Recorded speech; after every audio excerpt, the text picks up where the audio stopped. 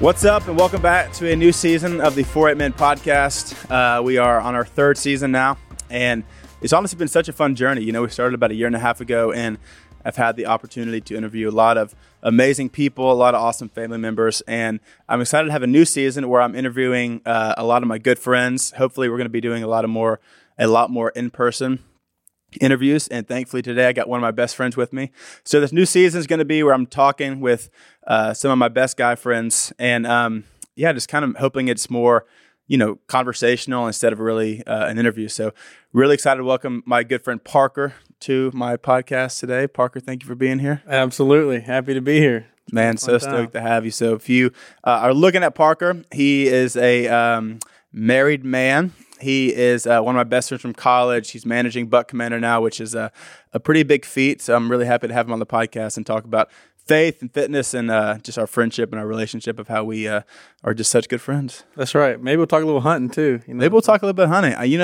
We were just talking before the podcast. I would say I'm officially a duck hunter. I went 5 times the last I think 2 weeks of the season, and I'm officially hooked. Hey, it only takes one good duck hunt to get hooked. That's so true. Everyone always says it's the most. It's the most expensive thing to be addicted to, or something like that. Yes, not far off. Yeah. So, and the gun, the equipment, the boat. It just keeps adding on. This is like it's kind of like not really appropriate, but someone commented on my post like you're addicted to the quack. And it just made me laugh so hard because I had never heard anyone say that. Right. Have you ever heard that? No, I have not actually. Isn't that funny? Yeah, that's pretty funny. I never heard that. They in 6th grade. I was like, well, I don't want to no, they were in their 30s. Okay, gotcha. No, they're older. But I was like, I've never heard anyone say that. So I don't know how that would go if I said that to Phil. I don't know if he would think that was funny. Maybe he would. So hey, you never know. I might give it a shot. Well, Parker, for those listening who, maybe some people know who you are, maybe some people don't. How are you different in high school compared to being different in college? Right. I would say, I like to say that the Lord interrupted my story early on to kind of save me from the college craziness. Yeah. Because I feel like once you get into college, your decisions, the consequences get a lot bigger. Yeah. So God really met me when I was 17, kind of going into my senior year of high school. I'd kind of gotten in with the bad crowd, hanging out with girls I shouldn't be, things like that. And He really opened my eyes to show me how much of a better life it is following Him and surrendering those things. So I was very, very fortunate to see the light, if you will, before I got to college. And then also staying in Auburn, I already had the church that I was going to, so that community was really, really big. Yeah. How do you feel like, because I know that, and you might say different, but I would kind of say similarly, because when we were in high school, I would say that we both now had the best friend groups. Right, for sure. Yeah. So how do you feel like having a stronger community in college helped your faith compared to, not having the best group when you were in high school? Right, no, for sure. I remember our pastor used to say it a lot, but, he's like, show me your 5 best friends and I'll show you your future. It's pretty popular to say that. But, it made all the difference in the world. I think that's one of the hardest decisions I had to make early on when I decided to follow Jesus was who I was hanging around. Because I had these guys I grew up with who are great dudes and stuff like that. But it just wasn't good for me to continue to be around them because it was going to pull me down. So I saw, that was, if not the biggest thing that helped really change my life and sustain me in my faith. It's easy to make a decision on Sunday or at a youth camp or something like that, but that community is what's going to sustain you. But it takes a lot of time. It takes intention, to hang out with those people, to seek out those people. And like you said, we joined community groups and Bible studies together. We weren't just, watching football or whatever. It takes a lot of intentionality. Yeah. So how do you feel like you do, kind of break off of that? Because I feel like a lot of people ask those questions of, I'm starting to get serious in my faith and the people that I'm hanging out with aren't the best group, but I don't want to come across hypocritical or cynical or judgmental. So you kind of still try to pursue, your faith, but then you also, you still want to have those friendships. And it's almost like you have the mindset of oh, well, now that I'm on fire, I'm going to, go convert them. Right. And a lot of times it doesn't happen, so in some cases it does. Yeah. So how do you feel like you did it to where it didn't come across as hypocritical? Man, I know I tried my best. I can't say I handled it perfectly for sure. I'm sure that some of those people did see me that way. I remember one specific conversation. I was supposed to live with a couple of guys freshman year, and I got to the middle of my senior year of high school, and I realized, I was like, hey, if I live with these guys, like, that's not going to be a good environment to live in. So I basically just had to have a hard conversation with them and say that I just felt like our lives were going a different direction, you know. And they saw that. I think it was hard for them to see that at the time, but I think still being like, I still, you know, pursued them. I still asked to hang out. Yeah. You know, maybe it wasn't on Friday and Saturday night, you know, when things were going on. Yeah. I think just being intentional with them, because I think if you do just say, hey, I don't want to be around you anymore, that can send off that, hey, you know, I'm better than you, judgmental thing. Yeah. But I think there is a way to, like, hang out with them. You pray for them. You want to see them, but maybe not in the places that you used to hang out. Yeah. Because that was the trigger, at least for me. Yeah. So for those listening, I think Parker's probably the only person I know that was a senior in high school that would have been doing that to relationships. You know, no one's that mature when they're 17, 18. You know, to, like, actually sit down and be intentional with guys. At least I wasn't. I mean, you know, tough. I mean, there was plenty of friendships where, you know, in high school, I kind of had to break off the things that I knew was kind of leading me down a bad direction. It's not maybe a bad direction, like you said, just kind of more enticing and kind of just more things that would lead me to stumble in a way, if that makes sense. Yeah, for sure. Even when I got to college, you know, I formed a group early on. The same thing. It was like good people, but simple decisions that would make me stumble or that wouldn't, you know, that wasn't calling me out for things that I was saying that I was doing when I shouldn't have been doing it. So, I mean, that's just, I did not know that story of you when you were a senior in high school, like making that decision. That's crazy. Yeah, I mean, it's still one of the hardest conversations I've ever had to have, you know, because I love those guys. They were, I mean, childhood friends, spent every day with them until that point. But it's really cool to see, like, I'm still friends with them. Like, we still talk.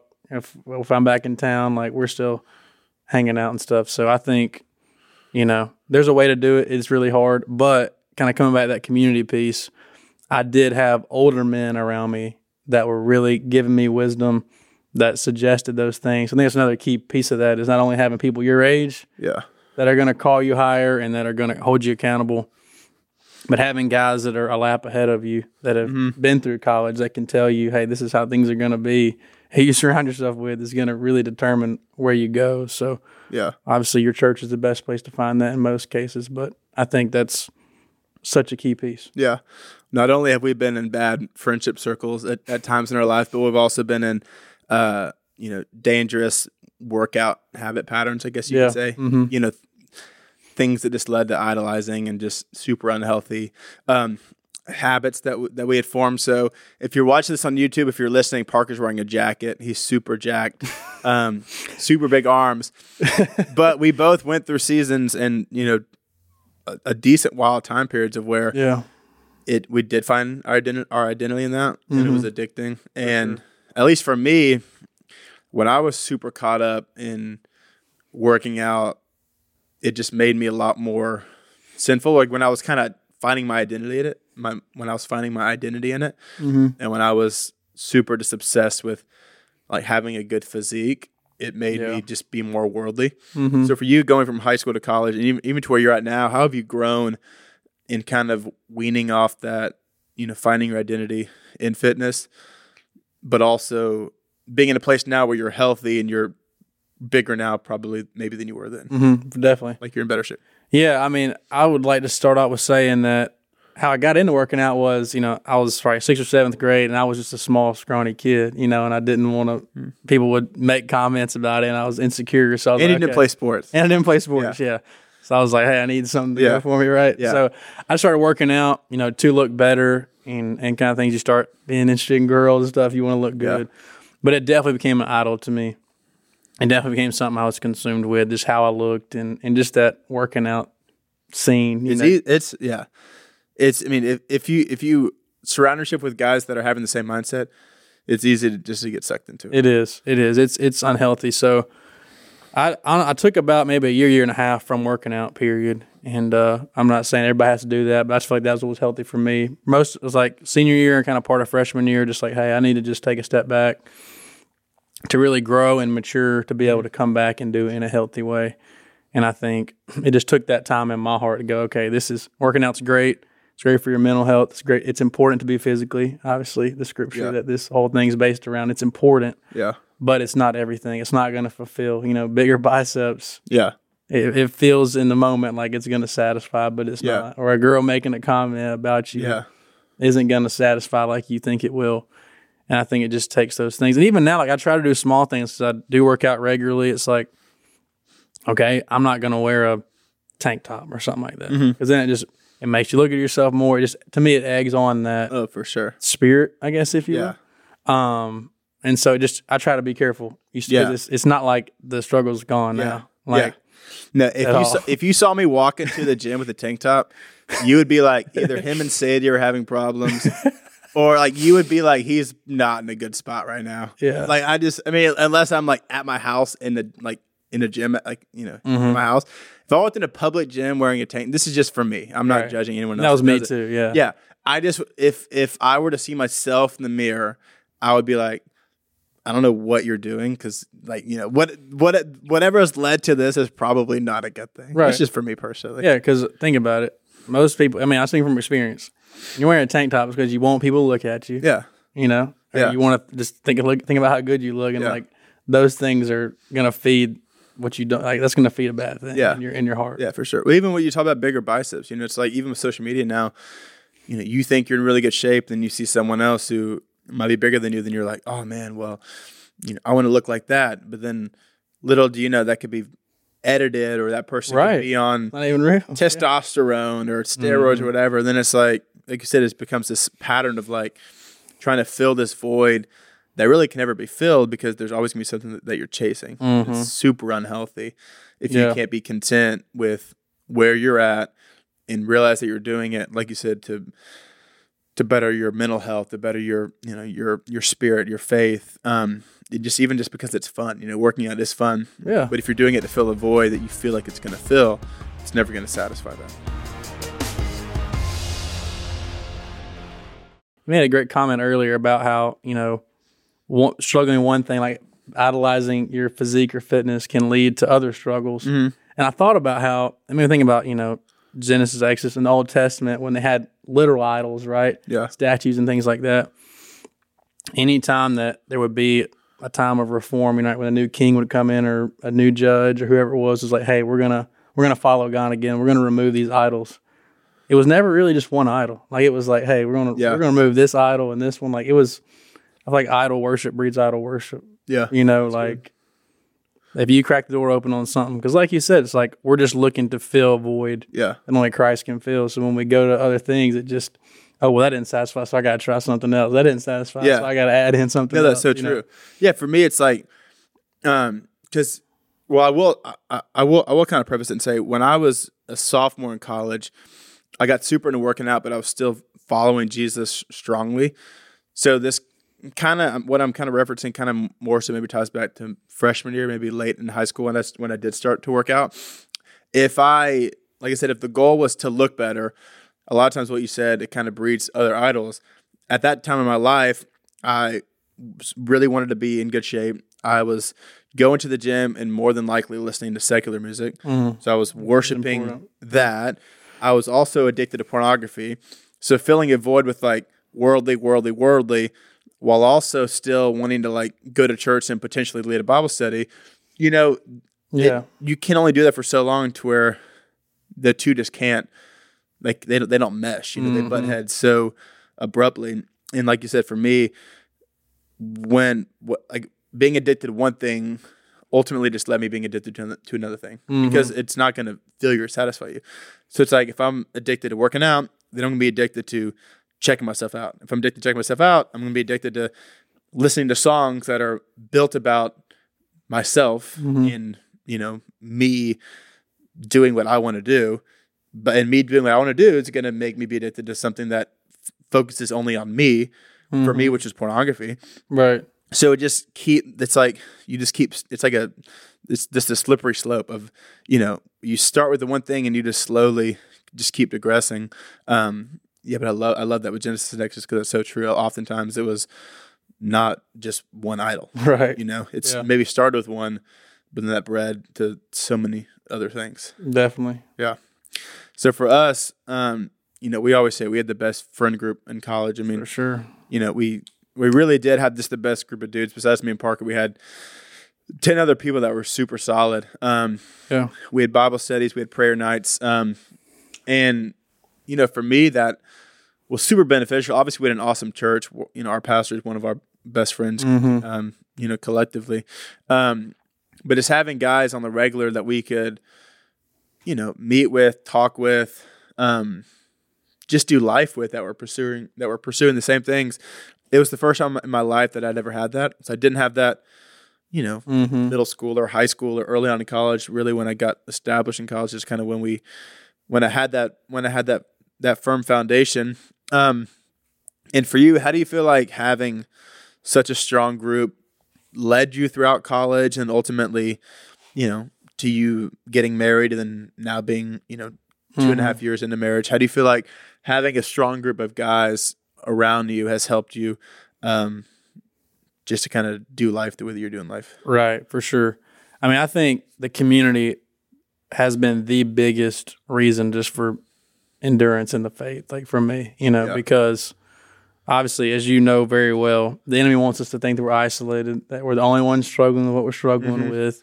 Because here's the thing, like, you start following Jesus, and, oh, this is awesome. And then you quickly realize all these struggles that you have, all of these things you need to walk through. Trials are going to happen. Things that you don't see coming are going to happen, right? Pain, the people you love, right? All kind of stuff. I know there's a lot of stuff that I didn't see coming that's happened, good and bad. And you need people around you to be able to be your strength in those times. Obviously, Lord is your ultimate strength, but He can use those people to encourage you, to pray for you, to give you, wisdom when you need it. Those kind of things. It's just if we're on our own, we're gonna fail. I think the Bible makes that pretty clear. That this community is essential to sustaining in the faith, and I think that's what's helped me to continue to go on, because I've had high seasons and low seasons. Yeah, but I've been able to keep a good group of guys around me that when I've been in a great spot and a bad spot, have been able to say, hey, you need to change this and you do this and you get your crap together. Yeah. Or encourage me and things like that. And now in marriage, I think arguably it's even more important to have that community because things don't necessarily get any easier when you get married, right? We still need the guys. Struggles just shift. Yeah. Yeah, they do. And just as you know, marriage to me it just amplifies at least your awareness of your sin because you have someone so much closer to you. Yeah, so you're selfish, constantly pointing it out. Yeah, right. Like if you're being selfish, in a great way.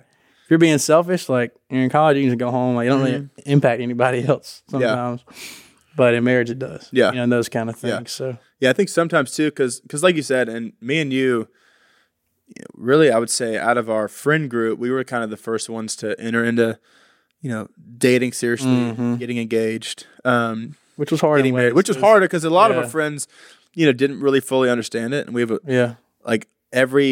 we have every mutual friend together, so we really did walk through it together, which was awesome. But I do know, like you said, when you're single, you primarily have all the things that most guys struggle with, and then when you get married, the playing field does shift a little bit. And I think sometimes we can neglect those friendships and maybe act like it's not as important. And for some people who might be listening, if you're, stepping into a new season of engagement or marriage, like, yes, your future spouse is your most important priority, but at the same time, your friendships are at least for me, was what got you to a spot to be able to be in that relationship. If I did not have the foundation of our guys in those seasons, then when me and Sadie met, I would not have been as confident or as secure.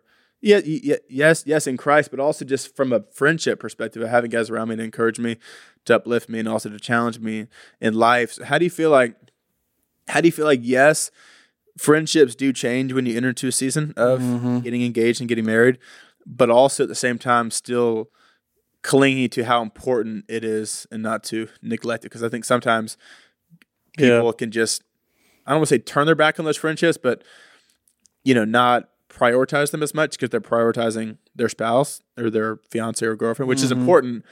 But but at the same time, the more you prioritize this, it's going to help you prioritize this more. Exactly. If that makes sense. Yeah, no, it is a struggle because actually you start dating somebody, you have less time. Yeah. Because we only have so many hours in the day, right? Mm-hmm. You start dating somebody, it's serious, it's important to you. You're going to have less time to hang out with the guys. And that's hard, right? In college it was for us, I know. Yeah.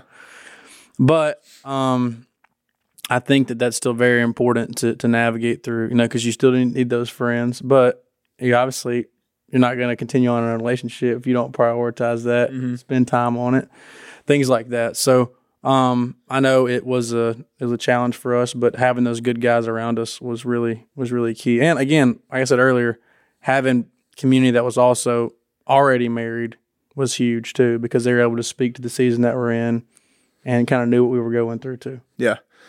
Well, we've talked a lot about community, and I kind of want to shift because, I think a lot of people listening might be in a season where you are about to move to a new place, or you're currently living in a new space. And I was kind of a little different. I grew up in the same city, town, whatever, for 17 years. Then I went to college and then did college. Now I moved, here. But you grew up in the same city for 23? Yeah, 24? Yeah. 23, 24 years. Yeah. Having a super solid community and then picking up and leaving it, but also still, being tied to that community, but now you're in a new place. So what do you feel like, how do you feel like you've adjusted to moving in a new place, and really just what advice do you have for people that are, moving somewhere new, that are kind of leaving that old community to find a new community, but also still being with that community? Because we still talk to our friends all the time. Sure. We're just not necessarily doing life with them every day. Right. So how have you kind of adapted to the community part? And how do you feel like maybe even your relationship with God has changed from being in a place where you were comfortable being in the place to being in a new place? I like what you said about being comfortable, because we were very comfortable. Yeah. Even more so for me. I grew up there my whole life. Church was awesome. All that, like, super plugged in, but it was easy to get just too comfortable. And so I think it was honestly been the best thing for us to move here, to get out of that, to go, okay, we want to really plug in with people. And honestly, we've been really, really blessed by you guys and our friends here that have just loved us so well, that have been awesome. We never would have thought we would have felt so connected so quickly. But that took time. That took intention. Like, you move to a new place, like, I'm going to go to church 2 weeks in a row and then, go get coffee with a few guys and I'm going to have community. Like, no, like, we've been here 8 or 9 months. Like, it takes time, but it's easy to want to give up, I feel like, when you move to a new place, because you don't see results quickly. But think about it. We're in college for 4 years. It took 4 years to build those friendships, to make those memories of people. Growing up, same thing. Like, it just takes time. And it's hard coming out of college, a lot for a lot of people that are at least like us, where you did have such a great community and such a great church. Like, man, I just want to go back to that. I just want to go back to that. You keep calling those friends, and they said, that's great.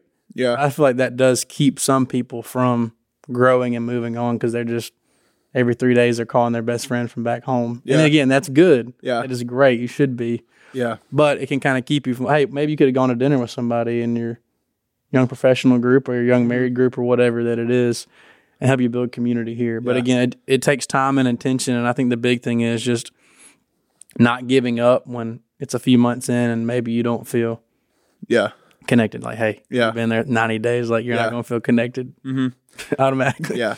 Because for me, when we were living in Auburn, and majority of college, we were single. Yeah. And at least for me, when I was single, I'm not going to say I was closer to God when I was single than I am now. But relationally, my relationship with God has changed a lot more, just because when we were single, we had, a lot more free time, whether to go read more or pray more or, go to worship nights more. Like, we just had more free time. Mm-hmm. And for me now, being a husband, being a father to one, almost another one in the womb, about to be a family of 4, like, I have less time, but at the same time, my relationship with God can still be just as strong. It just might look a little different. So for you, moving from Auburn, and like we kind of said, just being comfortable, how do you feel like yes, the community aspect has adapted. How do you feel like you've even adapted in your relationship with God?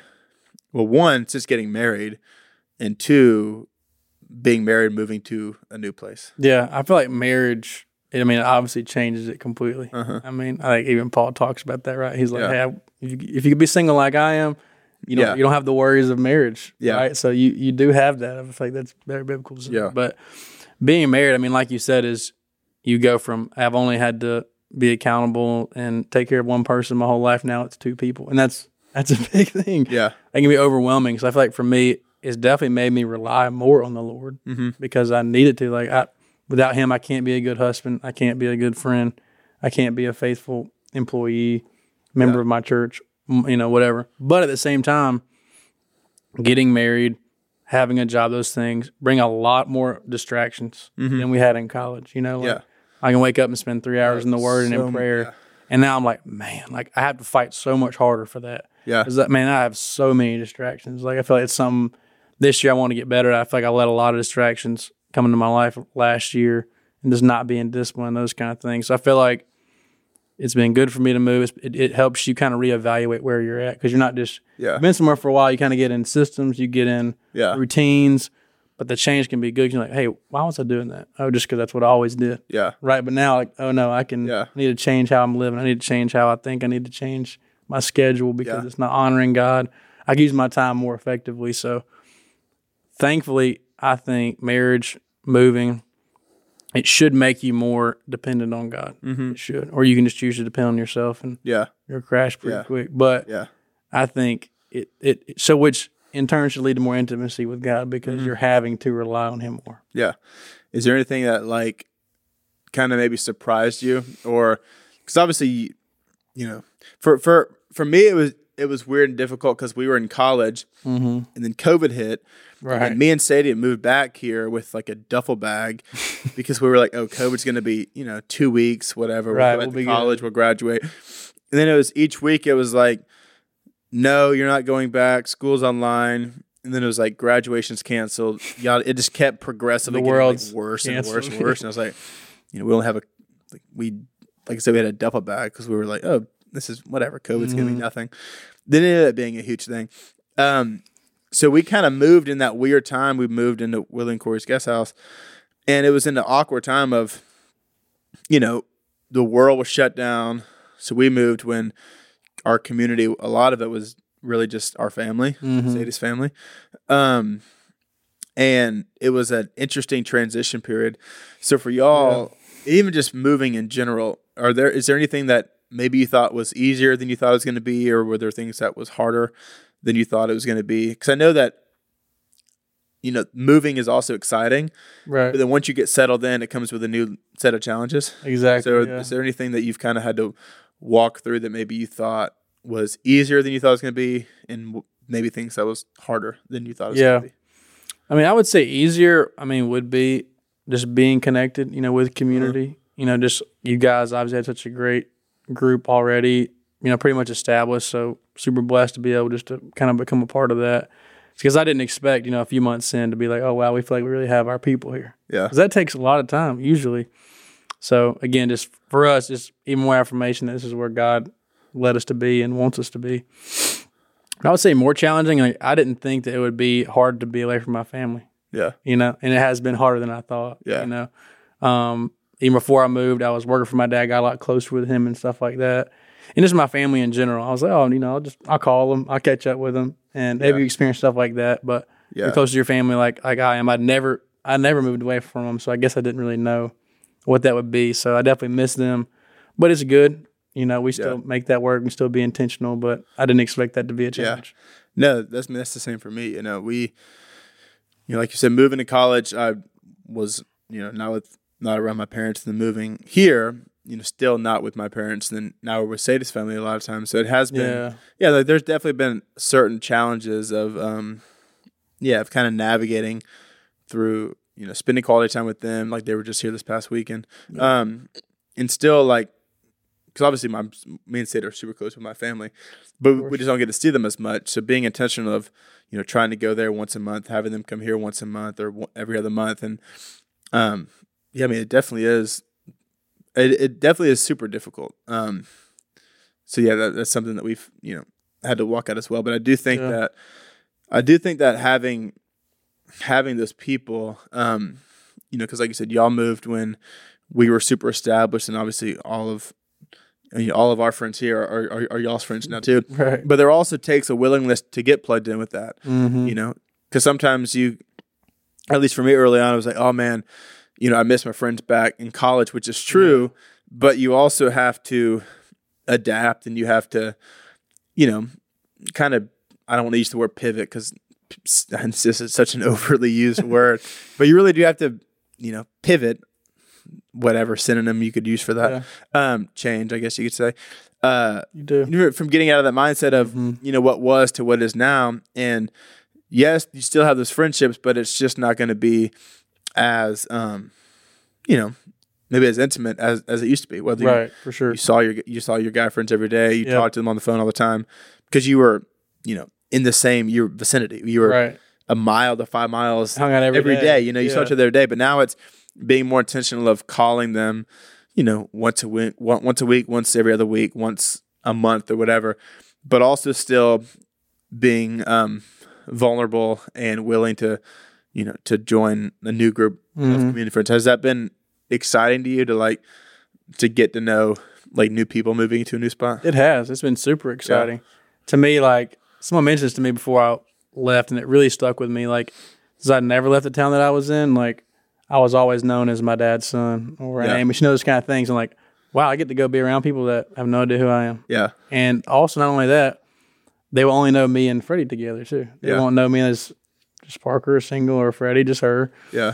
So that's been really cool. Hey, just to start fresh with people. Not that I had any kind of bad anything back home, but that was really cool. Hey, you get to just start new, you get to meet new people, and you don't have to maybe carry some of that stuff from your past, people that associate you with different things. But it's been good. Yeah, I just had this other thought because you just mentioned working for your dad. When you were working for your dad, you traveled a bunch. Now doing stuff for Buck Commander, you still travel a good bit.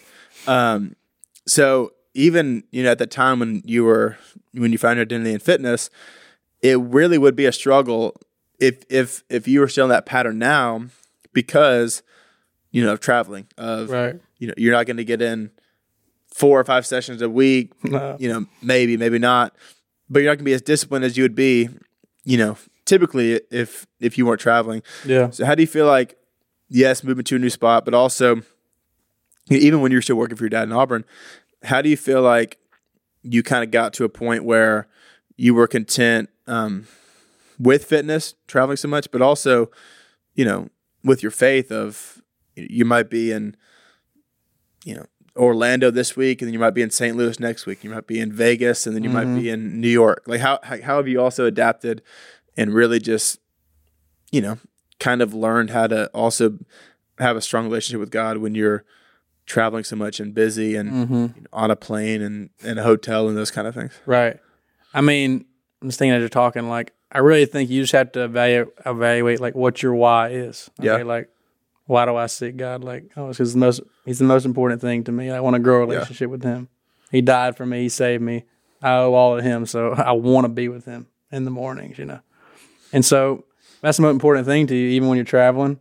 If I got to get up, my flight's at 6 a.m., I'll get up 20 minutes earlier and read and pray, or make sure I do that on the plane. Yeah. It takes intentionality, but if I have my priorities straight, those things will work. Yeah. Same thing as working out. It's why do I work out? Well, like you said, if it's because I want to look great and love that, then you'll see that come up, your why come up when things get in the way. Yeah.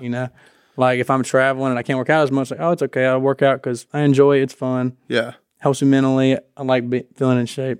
If I miss something, it's not everything. Yeah. Yeah. So I think it will show you what's important to you truly, and then you can hopefully live out what's really important to you. Same thing with if your marriage is really important to you, then you're not going to go to the gym or do all these other things in excess that would take away from your marriage. If that's more important to you than working out, than your hobbies, that kind of thing. Yeah. Well, you just shared flying or just traveling. It's funny for me. I really do have to be intentional because, like you said, 20 minutes before you wake up or whatever. Because and if Sadie heard me say this, she would say that I was lying. I might be, sort of. But when I'm flying, like I really do bring my Bible, I bring a book. Like I really do want to use that time on the plane to read. But more than always, I end up just watching a movie. Yeah, no, I struggle with that. We're flying to LA, but I guess by the time this airs, we would have already been there. But I'm already thinking like I'm gonna be watching more than likely like the Avengers or some Marvel movie. I just like watching Marvel. Good movie. I want to see it. It's on the plane. But it's such a long flight, and it's like, man, I really could spend 2 hours listening to worship and reading. Mm-hmm. But I'm also want to watch a movie. I'm on a plane. It's, I get it. I'm comfortable. Yeah. So it's like, it's even those things, but like you said, it's a relationship, and it's like, trying not to get to the point where it's like God's mad at me if I choose to watch a new movie on the plane versus reading, and if you feel like that's maybe true, then like you said, maybe get up early before you wake up and read then, or if you choose to sleep in, then maybe don't watch a movie on the plane. There's all these things that you can do.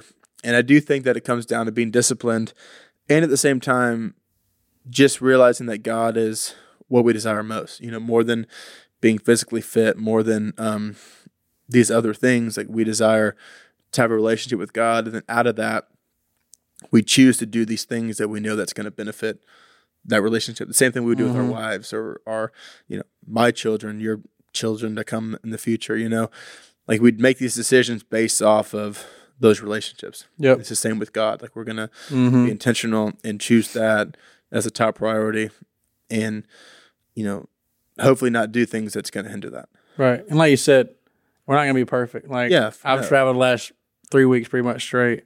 There's been plenty of flights where I have my Bible. I have taken my Bible out and put it on the little table there, and then just like I'm too tired. Then you use it as a stand. A long day. Use it as a stand to watch your movie on your phone. Right, and how terrible that sounds. But it's important, like to realize that. Okay, I hadn't read in 2 days. I'm gonna night before I go to bed or tomorrow. Doing that because that's a great point. When you have those disciplines in place, it protects you. In a way, for sure. Well, I want to end with, so obviously if you've been listening throughout this whole thing, which I hope you have, I don't know why you would skip the whole thing, then you'd start listening now. But Parker is one of the wisest people I know, and I really wanted to just end with, a piece of advice for marriage. So your best, just a good piece of marriage advice and friendship advice. Because it's actually kind of funny. We both have like the best group of friends ever. And we have only made each other mad. I've always said no times ever, but then we had a moment like a few months ago where we both like kind of got on each other's nerves. And I was like, this is the first time I've actually ever been annoyed at Parker. And I was like, I think it's the first time he's ever been annoyed at me. But Parker's been honestly my most consistent friend that I've ever had, and just one of my best friends. So no other fitting than to ask friendship advice from you. So best marriage advice. I appreciate that. Best friendship advice. Man, best marriage advice for sure. One of our friends, Matt Cole from Auburn, I'll give him the credit because it's great. For marriage, he said, walk in constant forgiveness. And that is really hard to do. I know you know that. Because it's not only for the, bigger things. Let's say your wife just lies to you or is rude to you, something like that. Like you actually have a reason to be mad or needing to forgive them. Or they left their towel in the middle of the floor or, didn't do the laundry, like things that don't really matter. But those things build up in your spirit. You know that. Like it's the little things, almost more than the big things. For sure. It's constant. If you walk in constant forgiveness, then you're not going to just blow up on your spouse for nothing. It's seemingly nothing, but you got really mad because you've been holding in things for 3 weeks. I know at least for us in our first year of marriage, we fought a lot, and I think that was really the root of it. Is we just held on to a lot of things that we shouldn't have out of pride, thinking that we deserved something else or whatever. But man, that's so hard. But when you realize that God is constantly forgiving you, it's just that mindset. It helps you forgive others when you realize, man, we have been forgiven. Right, like it's the parable of the person that had been forgiven much and forgiven little, and how much different the person who had been forgiven much acted. We're all the ones who's been forgiven much. Right, and when we realize that, we should be able to Yeah. Give forgiveness to the person we love more than anything. That we should want to forgive more than we want to forgive anybody. Yeah. But it's probably the hardest thing to do, but no, for sure. That has changed our marriage. Yeah. For sure. No, I mean, pre-marriage, I really never heard anyone talk because it is selfishness, right? You're being selfish with your forgiveness. Everyone, right, at least most people I talked to, was like selfish with, possessions or with time or something else. Right. But at least for me, the thing I honestly struggle with is like selfish, like with forgiveness. If we're in an argument and maybe I snap, like we both snap, I'm like waiting for her to apologize first. Exactly. And she's waiting for me to apologize first. Like we'll both go on prayer walks and be like, God, like make them apologize. And it's like, this is so like, then obviously 5 hours later, you just have this thought of like, that would have just saved 5 hours if I literally just would have been like, hey, I'm sorry I said that. But instead, like you get such in your mindset of like, no, they started wrong with me. Yeah, So like they started it. Deserve that. So it's like, I really don't often hear people talk about being selfish with forgiveness or with extending grace because it's so sinful. Like you said, with the person we love most, then again, at the same time, like since we love them most, they also can hurt us the most, right? That's right. Or upset us the most because there is so much love. Yep. And so for those listening, extending forgiveness, it is something super difficult. And in friendships, it's easier. At least for me, it is. About it. Like, oh, well, they pissed me off, whatever. Yeah. Just move on. But with marriage, it really is like something that you have to fight for to just freely give forgiveness, even if that person doesn't apologize.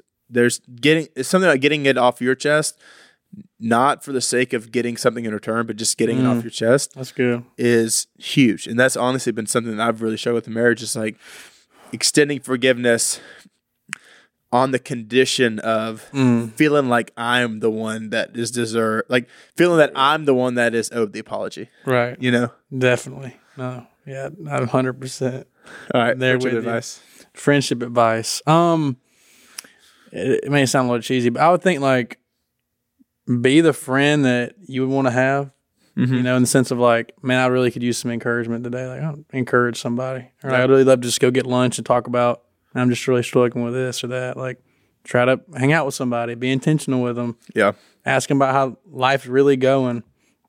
I mean, I'd love to be in a Bible study with a group of guys. Let's go start one. Those kind of things. Like, not that you're trying to serve yourself ultimately, because it's not what you're trying to do, but it's the mindset of like, man, I know if I want this, and they probably do too, they could probably use that encouragement. They could probably use accountability. They could probably use those things. So I just try to think about it in that perspective. It's like, man, I know if I need and want these things as a friend, as the Bible's telling me to be as a friend, then I should be intentional to do those. There you go.